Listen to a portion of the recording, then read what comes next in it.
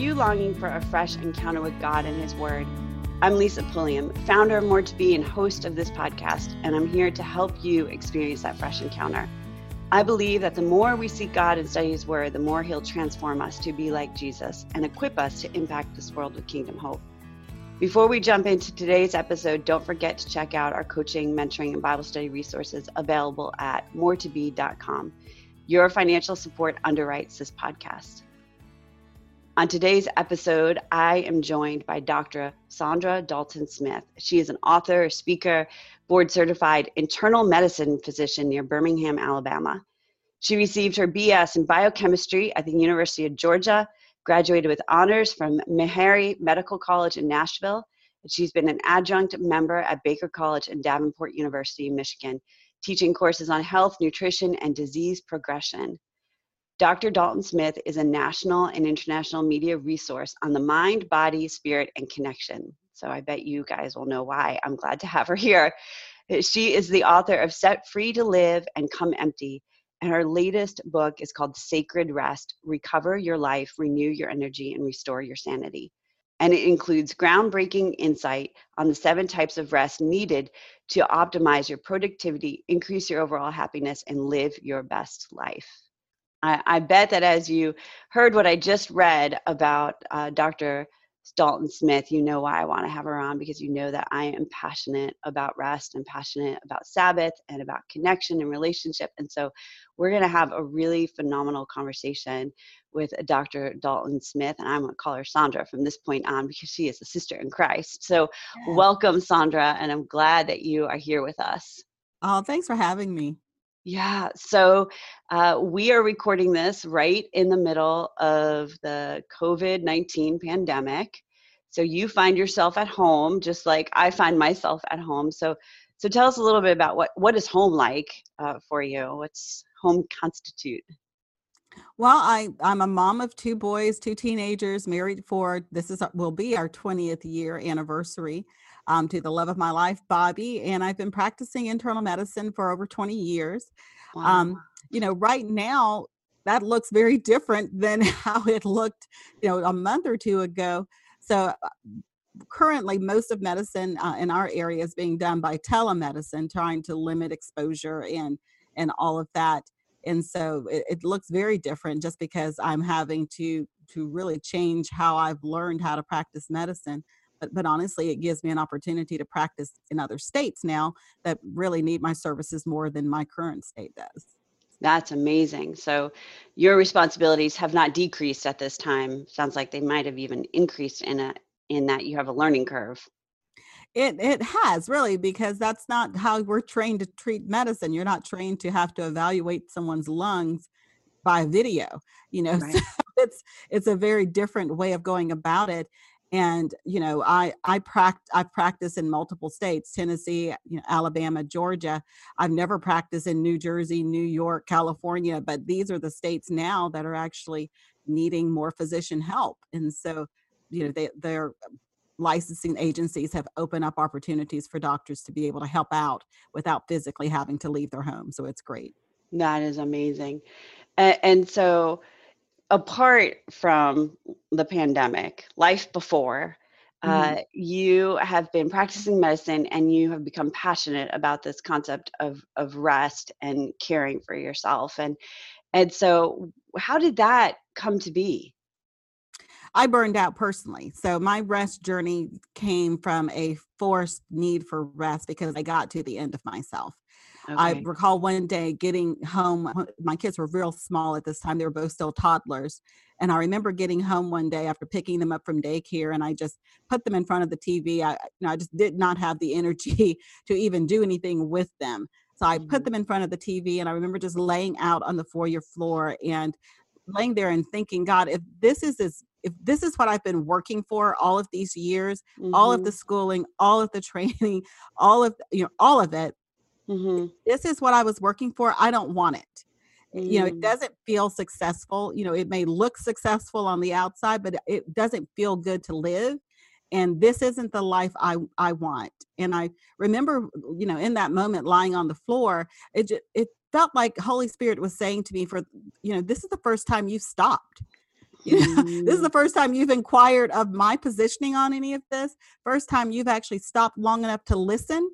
And it was almost like a invitation to, are you willing to try something different?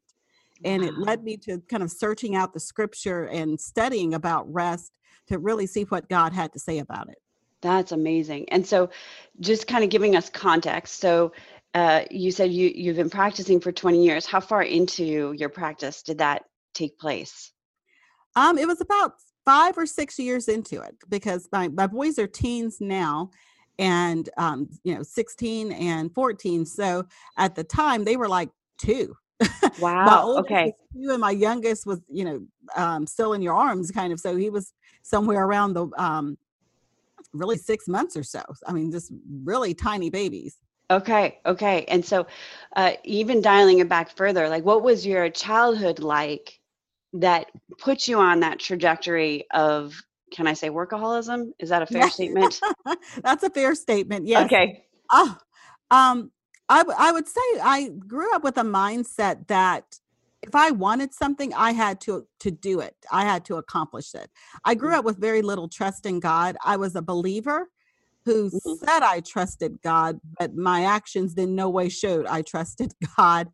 And I think a big part of that was because I grew up, I'll start with this. My mother died right after childbirth. Ugh. So I grew up in a family setting that was without a mother Mhm. and with death as part of my beginning. So I Wow. always looked at that situation, as a little child. I looked at it as someone who was missing out on what every other little child had. I would Sure. watch kids go to school with both their parents dropping them off, and I didn't have that. Or I would go to a friend's house and their mom was, cooking, and they were cooking with them, and I didn't have that. So I always felt like, that for in some way, if I wanted to have certain things, that I couldn't necessarily trust God to provide it for me or bless me with it. So it was Yeah. my responsibility to go after those things myself. Wow, such a similar mindset for me, but for totally different reasons. Like I did grow up with a mom that provided and a dad that provided, but my family of origin was, emotionally and physically abusive, and I learned later in life that I wasn't the first generation in my family legacy to experience that. So I was third generation to experience that kind of trauma. And so I did not grow up with God at all. I came to faith in college, and I had a mindset that there was this big cosmic God out there somewhere, Mhm. but that he wasn't going to take care of me, so I had to take care of myself. And Totally can coming, relate to that. right? You're there. I know you're there, but look where I am, and so Mhm. therefore you don't care, therefore I must or else. And it's taken my entire life to get to the place of, I've been walking with the Lord for over 20 years. And yet it's just now that I'm getting to the place he does care. He does care, Lisa. He does care. So you ended up on this trajectory, from the loss of your mom, which I am so sorry for, and moving in that direction, uh, going to medical school, right? Mhm. So we kind of fast forward. Is there anything important that we should know about for those years leading up to medical school? Well, I think I don't think medical school helped my faith journey in the Yeah. least bit. Medical school really, if anything, made it harder for me to reconcile kind of where God fit into the big picture.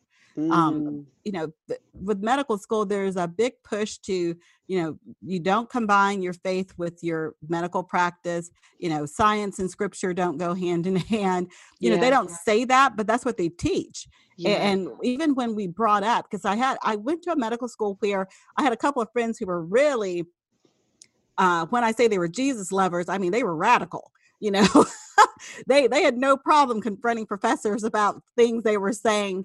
And I recall one conversation where one of them said something, I don't even remember exactly what it was.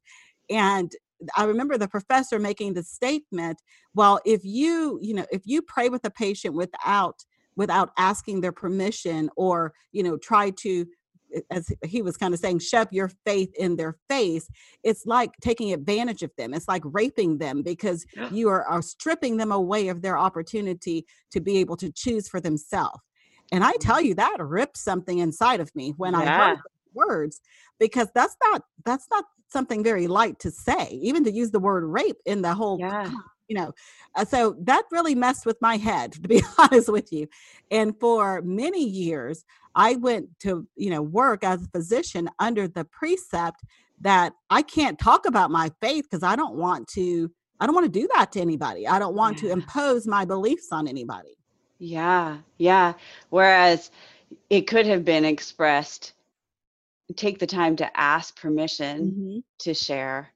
That's what I had to learn after Right. years of Right. practicing. But Right. The alternative is not to say nothing, but it's to say it in an appropriate way yeah. with consent. Right. So Mhm. we teach that when I teach the coach training course. I mean, that's one of the foundations. Anytime you open your mouth, you have to ask permission if you're going to share something personal, because Yes. it's the client session and the client's experience. It's not what you are bringing to it. It's what they are bringing to it and how you're holding space for them.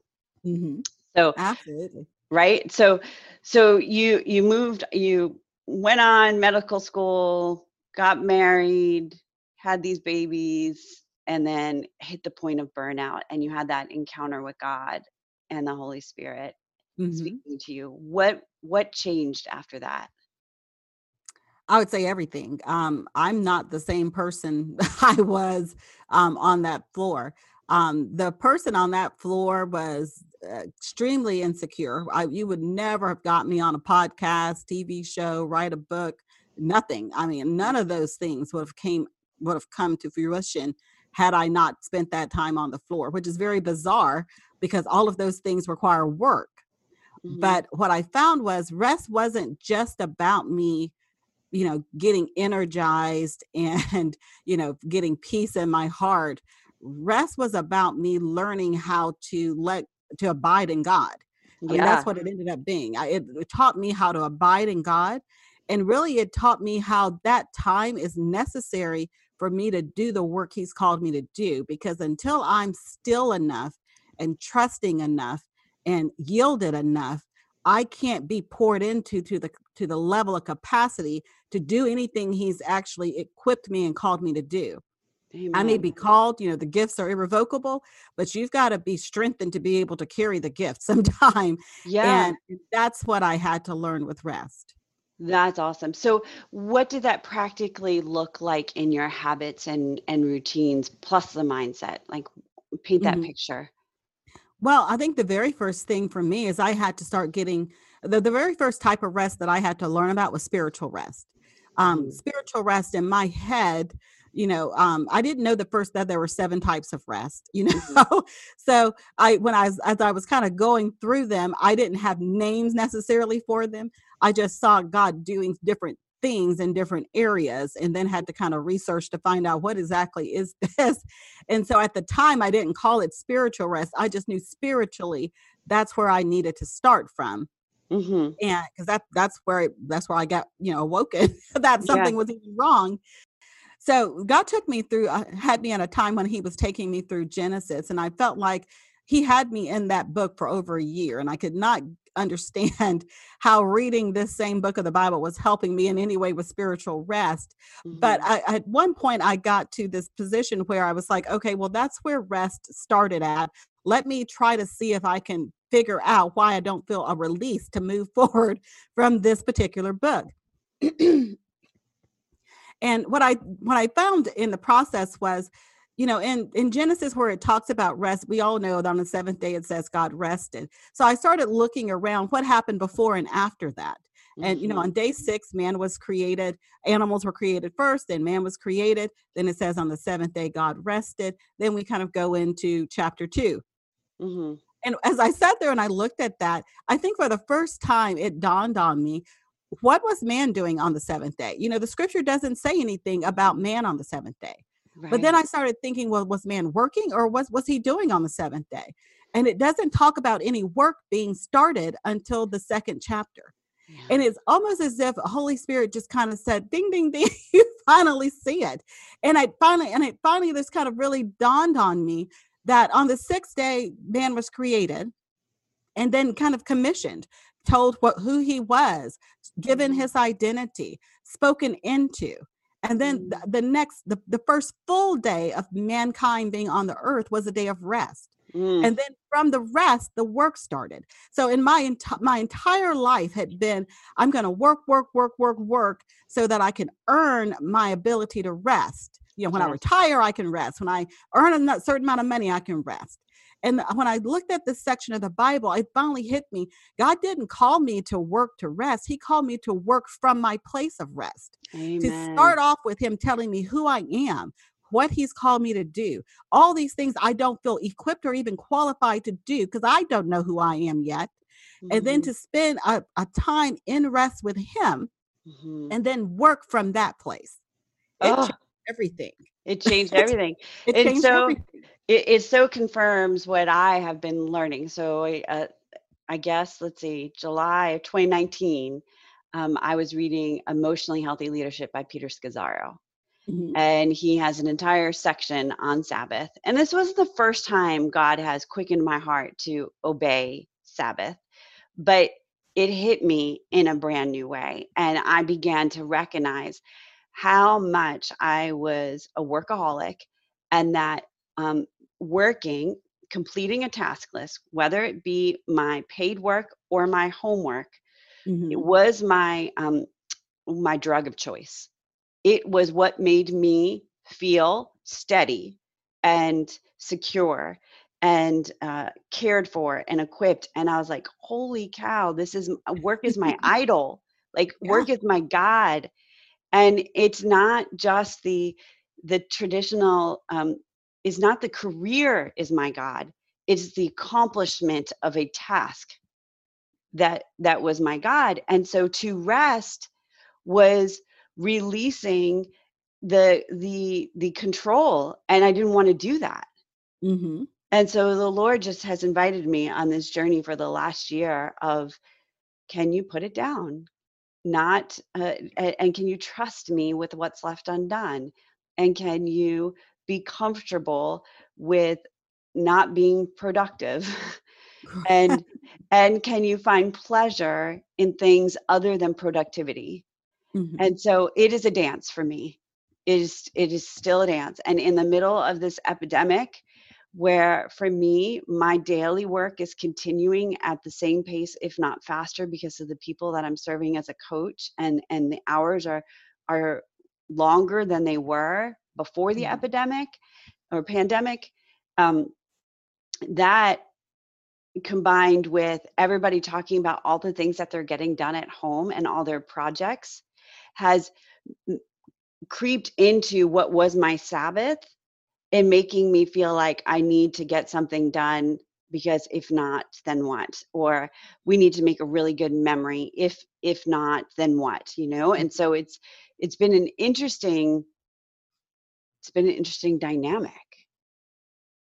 Yeah, this is a unusual season we find ourselves in because I don't, in my lifetime at least, I don't recall any time when the world has been put on, enforced Sabbath or Yeah, lockdown, as we say, or shelter in place, whatever term you use.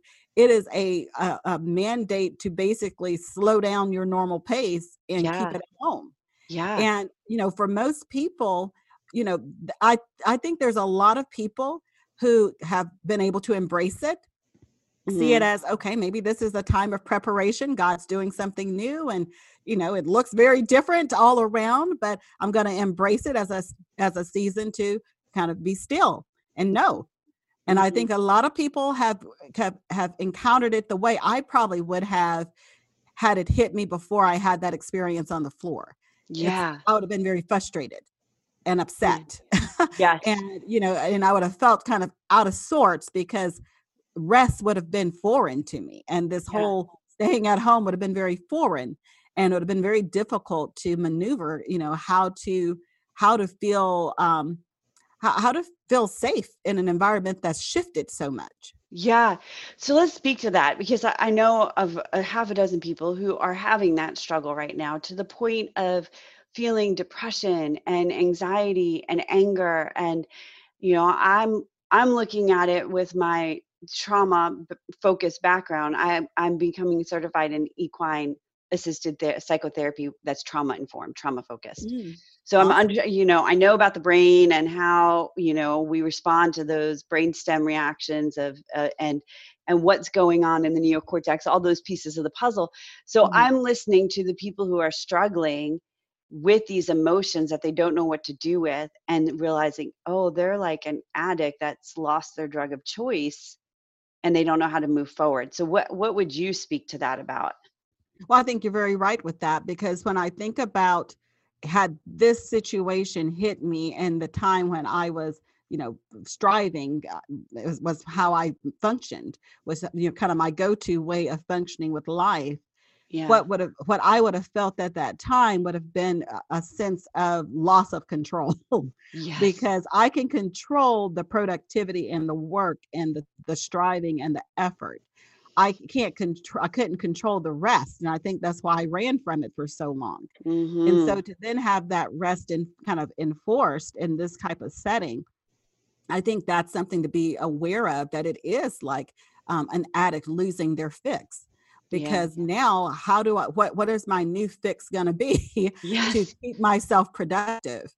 And Yeah. so, I think some people may find ways of staying productive that are still healthy, and still, at least not being detrimental to their overall well-being.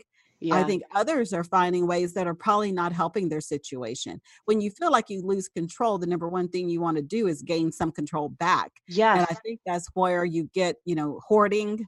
I'm going to get all the tissue paper or all of the whatever it is, sanitizer I can get, so that I feel like I have some level of control. Yes. Or I'm Yeah. going to watch news 24/7 and be on top of everything that comes out, of the CDC, so I can feel like I'm in control. But both of those activities are overall toxic. Right. Right. Oh, I love that you said that, because I absolutely have had that perception. Like there's a there's a very teeter-tottery sort of thing between stewardship and discernment. I Mm. need 7 rolls of toilet paper versus I better get 40 because that's all that's left on the shelf. And what if it doesn't happen? What if there's no more next time I come back? And the same with like in a conversation with a friend the other day, saying to her, like, she's like, I just need to create some routine for myself. I need to make sure I get this project done. I need to make sure I do this. And I said, I think that there is wisdom in routine, getting Mhm. up, getting dressed, Yes. having the days stand as recognizable, distinct days, because you have some routine that looks different from day to day, but the same in, say, a 5-day week. Hmm. But I think doing that to try to pacify the anxiety over not being in control is just like putting a Band-Aid on a gashing wound. Not Yes. It's not dealing with the real issue. That's so true. And I think that's the thing. We are in, as a physician, I'm constantly seeing kind of how people manage their pain. Some Yeah. people manage it with, they drink a little extra wine, for whatever reasons in the evening, and that's how they manage and wind down. Others munch on brownies is how they wind down. Others try to mute their pain with prescription drugs and all sorts of other things. So I'm constantly seeing how people manage pain. But and honestly, I would rather see someone manage a pain in a way that I can physically see, because Mhm. then I have a specific issue we can address. What Yeah. I get most concerned with are these people who won't even address the pain. Yeah. That tends Yeah. to fester and turn into something else in the long run. Yeah, I was in on a consultation call listening to therapists speak about it, and they call it the finger issue, where they said that people come in and they're like, look at this gashing wound on my finger. And you're looking at them as the provider, and you're seeing the 6-inch gash on their, forehead Right. across their face bleeding out. And they're like, look at my finger, and you're like, that, yeah, I see your finger, but we have got to deal with the head here, people. Like, what is going on with this? And that's the bigger wounds that we don't want to address. So let's speak to that. What, how can we encourage our listeners to feel safe to approach God and the necessary professional help with the bigger issue? Well, I think it starts by really, when we talked about that spiritual rest part of it, I think the big thing that I had to learn was that spiritual rest wasn't about religion, you know, Mm-hmm. because I wasn't. I mean, I was a I shouldn't say I wasn't religious, because when I look at it now, I probably was very religious. I kind of looked at spirituality as, well, I go to church, I read my Bible when I feel like reading, feel like Mm-hmm. reading my Bible. I'm a good Bible school girl. I know who Noah is, kind of thing. So I felt like, I have this religion, spirituality thing down. And I had to learn that spiritual rest really is about relationship. Yeah. It wasn't just about praying, because I was praying, but my prayers were one-sided. It was my request list. Yeah. It was just another checklist, but in my head with God. It Yeah. wasn't any kind of relationship or communion or back and forth. It was a very one-sided relationship. And Yeah. so I had to kind of open myself up to start hearing the other side of that conversation, and really taking to heart what was being said. And I think Mm. that's part of that healing process, being able to take the one-sided conversation that may just be, I'm hurting, I'm in pain, this is going on in my life, this is how I feel, and opening up a two-sided conversation to have some feedback, whether that's Mm. with a counselor, whether that's with Holy Spirit, whether that's with a trusted friend, to be able Mhm. to say, I'm scared right now. I don't really know what's going on, or I don't know why I feel this way, or, why I'm so unsettled. And then just letting that there be some space for some Yeah. healing to occur. Yeah. That's beautiful. It touches on so many things because I'm such an advocate for connection. I believe that's how God heals the brain, is through a relationship with him and relationship with each other. And I just think about how that the limbic system and the diacephalon working together to create this connected, rhythmic, patterned relationship so that our brain could think the right thoughts that and get us out of the muscled up brainstem. And I was working with a client and also a friend this past week, and the Lord brought the same analogy to mind that I want to share. I think it might help our listeners think of it this way. So, at the farm where I serve, there is this dirt road that we drive the pickup truck along by the mare's field, and we got to bring the truck down to fill up the water. Well, the really wet winter we had created these tracks in the mud Mm. that the truck gets stuck in, the ruts that the wheels have made over time. Mm-hmm. And when you're coming up the hill and it's muddy, I had an experience where the truck got stuck, caught on the edge, the tire got caught on the edge and swerved into the fence post of the mare's field.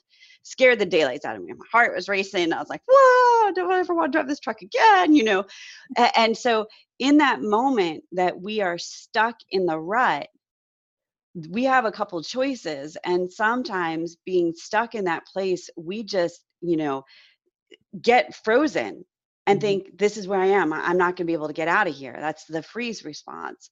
Sometimes, the adrenaline starts running and we're like, I got to get out of here, but you're not thinking clearly how to get out there. And so instead of turning the wheel or putting the truck in four-wheel drive, we're just spinning the tires and Mm-hmm. going nowhere. But if in that moment that we're stuck and realize, what, the only way out of this rut is I'm going to have to put this in four-wheel drive. I'm going to have to turn the wheel. I'm going to have to pick another destination point to get out of here, to get out of these tracks. And you know what? I might need to call a couple friends to push while I do this because I Yeah. can't do this by myself. And so I think that is like the three-prong need that we have when we are stuck, overwhelmed by a pandemic, by trauma, by a life trial. I just had a friend whose dad just passed away, right? And she's like, I don't know what to do in this situation. And I said, you need to ask for help Mm-hmm. because you might be able to put the truck in four-wheel drive and you might be able to say, I got to get out. But that process of getting over those ruts and out of that into the solid ground is going to require a force greater than yourself. And that is the work of the Holy Spirit. And that is the work of the friends or the therapists to get you out to where you need to be. And once you're there, then we can talk about what's next. Absolutely. I love that. What you're describing actually is a really great imagery for what the emotional rest and social rest look like, because emotional rest is that rest that we get when we are able to authentically share our emotions without fear of shame or retaliation, Mm. just speaking our truth as it is, not having to Yeah. pretty it up so that somebody else can consume it without having to kind of have that empathy with us about it. Mm. And then the social rest part of it is that rest we get when we allow ourselves to be surrounded and cared for by people and not feel like we need to always be the one pouring out. They're the Yeah. life givers in our life who kind of pour back into us. And I Yeah. think many of us we don't have rest in those areas, because especially workaholics, because you don't think that those relationships have value. Your Yeah. Oh, relationships that need preach. from you, the ones like your clients and your people that you're working with, your coworkers, your kids, your family, people who are always needing from you, you feel important because they need from you. But they're Hmm. also the ones that are pulling on your energy and your resources. So those adult friends and those people who just want to love on you kind of get pushed to the side, because it's like, well, they don't really need me, but you need Yeah. them. Oh, well said. And even back to that, me in the truck that one day, Mhm. I didn't tell anybody but my husband for weeks because I was so embarrassed that I thought, I don't even know how to drive a truck in mud up a hill without it swerving and getting stuck. Like, I was so overwhelmed by my own struggle, but too Mhm. dang prideful to say, "Can you teach me? Can you show me what I should have done different?" What, and when I finally confessed it to Shelly, she's like, "Well, Lisa, was the truck in four-wheel drive?" I'm like, "I don't know." She's like, "You got to get outside the truck and turn the hubcaps to put it in." I was like, "I didn't know that." So had I known that, and had I just in the moment even picked up the phone and said, "I'm Mhm. stuck on the hill next to the Mayor's Field. How do I get out?" It would have eliminated the strain I brought upon myself because I was too prideful to ask for help. And That's a that, good point. right? Yeah, Right? that's a good point, because I think oftentimes we are reluctant to call that pride, but that really is what it is. It And is that's what, pride. most people who are kind of workaholics, that's what it boils down to. You have to be able to lay the pride down. That's a good Yeah. point. Yeah. And I also think it's part of the enemy's handiwork because Mhm. God designed us as a body to function together where the weak, and the strong are side by side supporting each other as these really necessary ligaments in the body of Christ. And so what does the enemy do? He isolates, and he isolates in shame, and he isolates in pride, and insecurity and everything else. And then we cannot be who God has called us to be and depend upon each other as he's called us to depend upon each other. So true. So we've been talking a lot about rest for the person who struggles to rest. And what I would like to kind of, as we think about closing this up in light of the fact that we're dealing with the pandemic, Mhm. what about those people right now who don't have that choice to rest because they're serving on the front lines and they are doing 80-hour weeks right now when they used to do 40 or 60 hours a week, and they are just dying? What can we say for them to encourage them? Well, that's the population that I tend to work with normally. A lot of my work is with people who are burned out, and so I get called to speak to a lot of physician groups and healthcare groups. And the main thing I usually work with them on is really identifying where your greatest level of rest deficits at. So one of the Mm, things I have them do often is go through the free assessment on my site at restquiz.com, so love that it. they can determine which of the 7 types of rest am I needing most at this time. And so they're not trying to get rest in all areas, but they can see where am I at a deficit that could be affecting how I feel overall, maybe keeping me from falling asleep or being able to find kind of peace in my mind at night to be able to kind of turn off to go to sleep. What I Mhm, find oftentimes in those groups, the biggest deficits are in the two that we mentioned, mhm, and basically emotional and social, because all of their time with people are time pouring out. and they're having to kind of be in their professional mode, which isn't always your authentic mode. And I think that's Mhm. important for most professionals to understand, whether they're healthcare or lawyers or teachers or CEOs or whatever.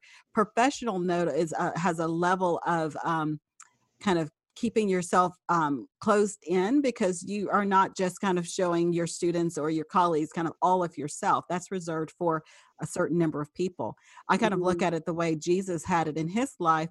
Um, he had the multitude who was everybody who he was in front Mhm. of. Not that Jesus was ever pretending, but he didn't reveal himself to everybody. I think that's very obvious in the scripture that he didn't fully reveal himself to Mhm. all of the multitude at the initial time. So then you had the 12 who knew him deeper.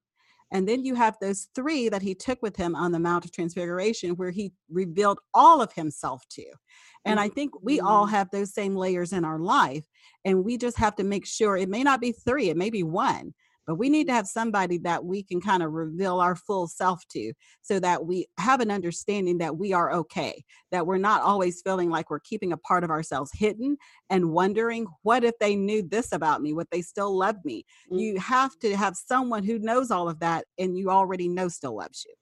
And That's sometimes that person awesome. is just God being very real and open about where you're at, and letting him affirm that he loves you, even though he knows it all. I love that. That is so good. When you were even describing that in the context of professional, I was thinking how many moms take on Hmm. that You got to be the perfect self professional sometimes. mindset, right?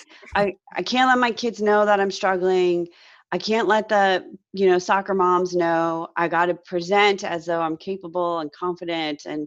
and just serve, serve, serve, serve, serve. And those are often the Very women true. that we see coming for coaching after their kids graduate, because their entire life has been poured into their kids, and now what is their purpose? I see it a lot with ministers as well.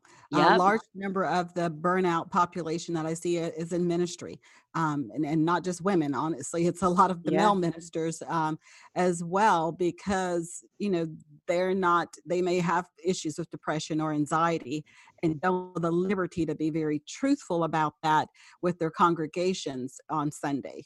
So Yeah. it hits a lot of us in different ways. Yeah, so that becoming your authentic self is it sounds like part of the equation of embracing rest. Absolutely. It's particularly that emotional rest. That's part of the emotional And that's rest. part of the emotional rest. So our listeners can find the rest quiz. Say the URL again. It's restquiz.com. Real simple. Restquiz.com, Mhm. and can dive into you have 7 different types of rest. We've talked about a couple of those today.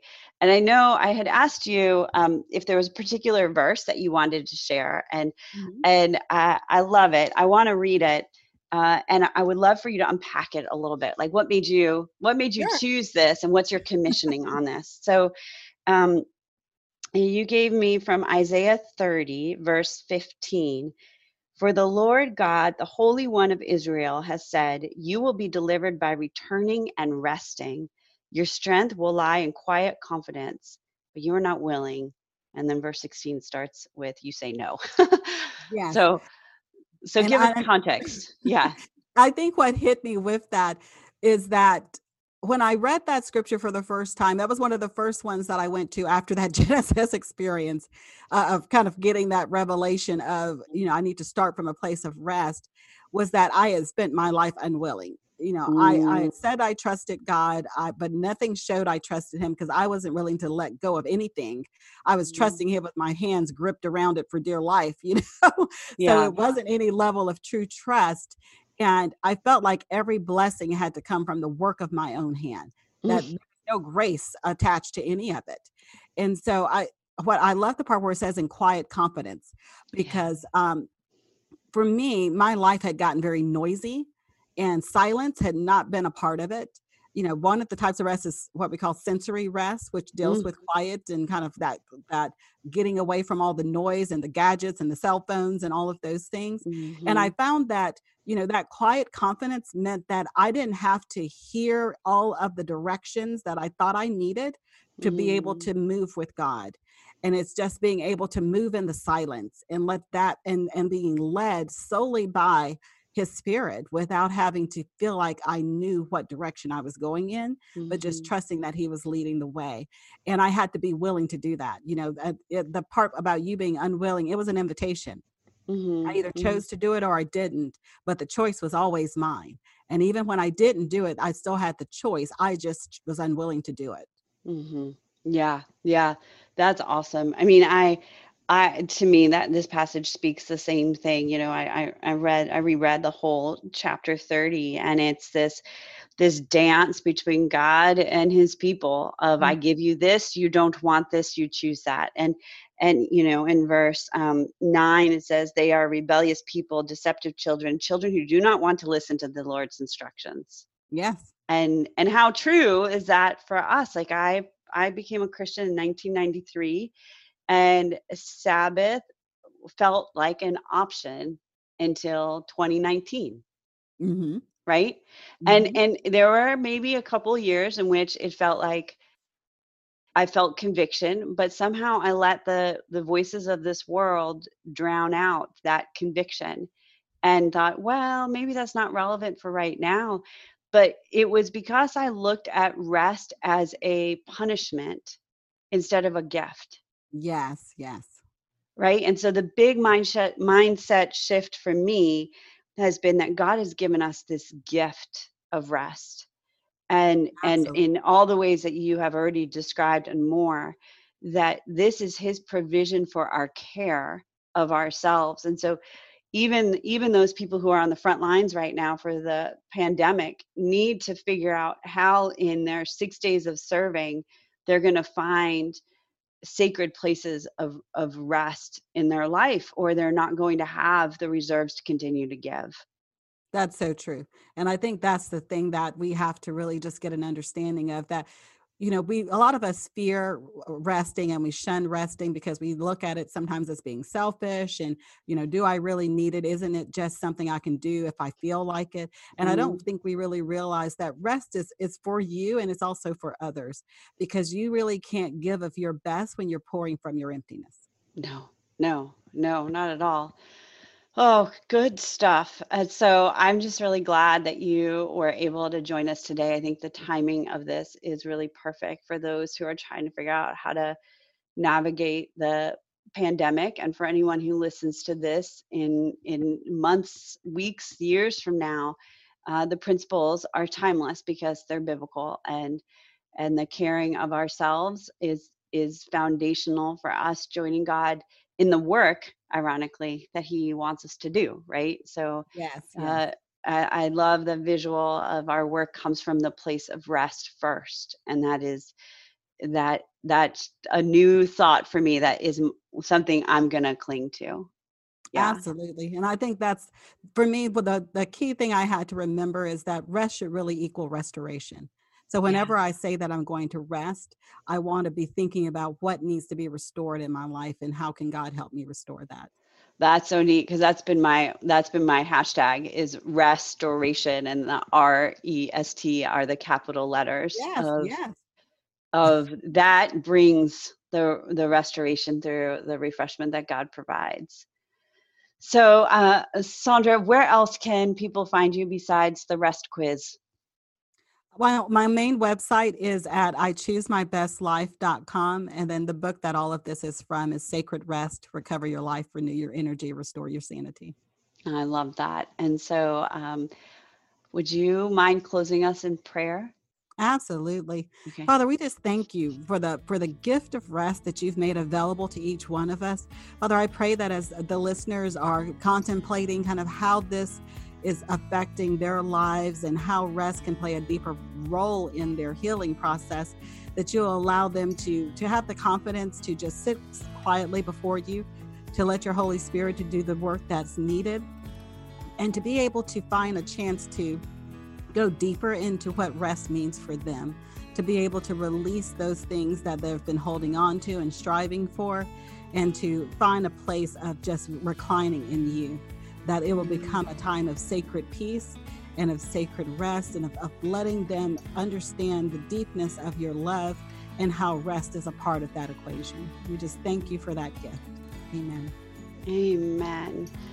Thank you for being here, Sandra. And thank you, everyone, for listening to the More to Be podcast. I pray you've experienced a fresh encounter with God and His Word during your time with us today. This podcast is made possible through your financial support. To become a valuable supporter, visit the More to Be shop and join the sisterhood. May you continue to think biblically and live transformed to be more like Jesus as you seek to join God in His work every day.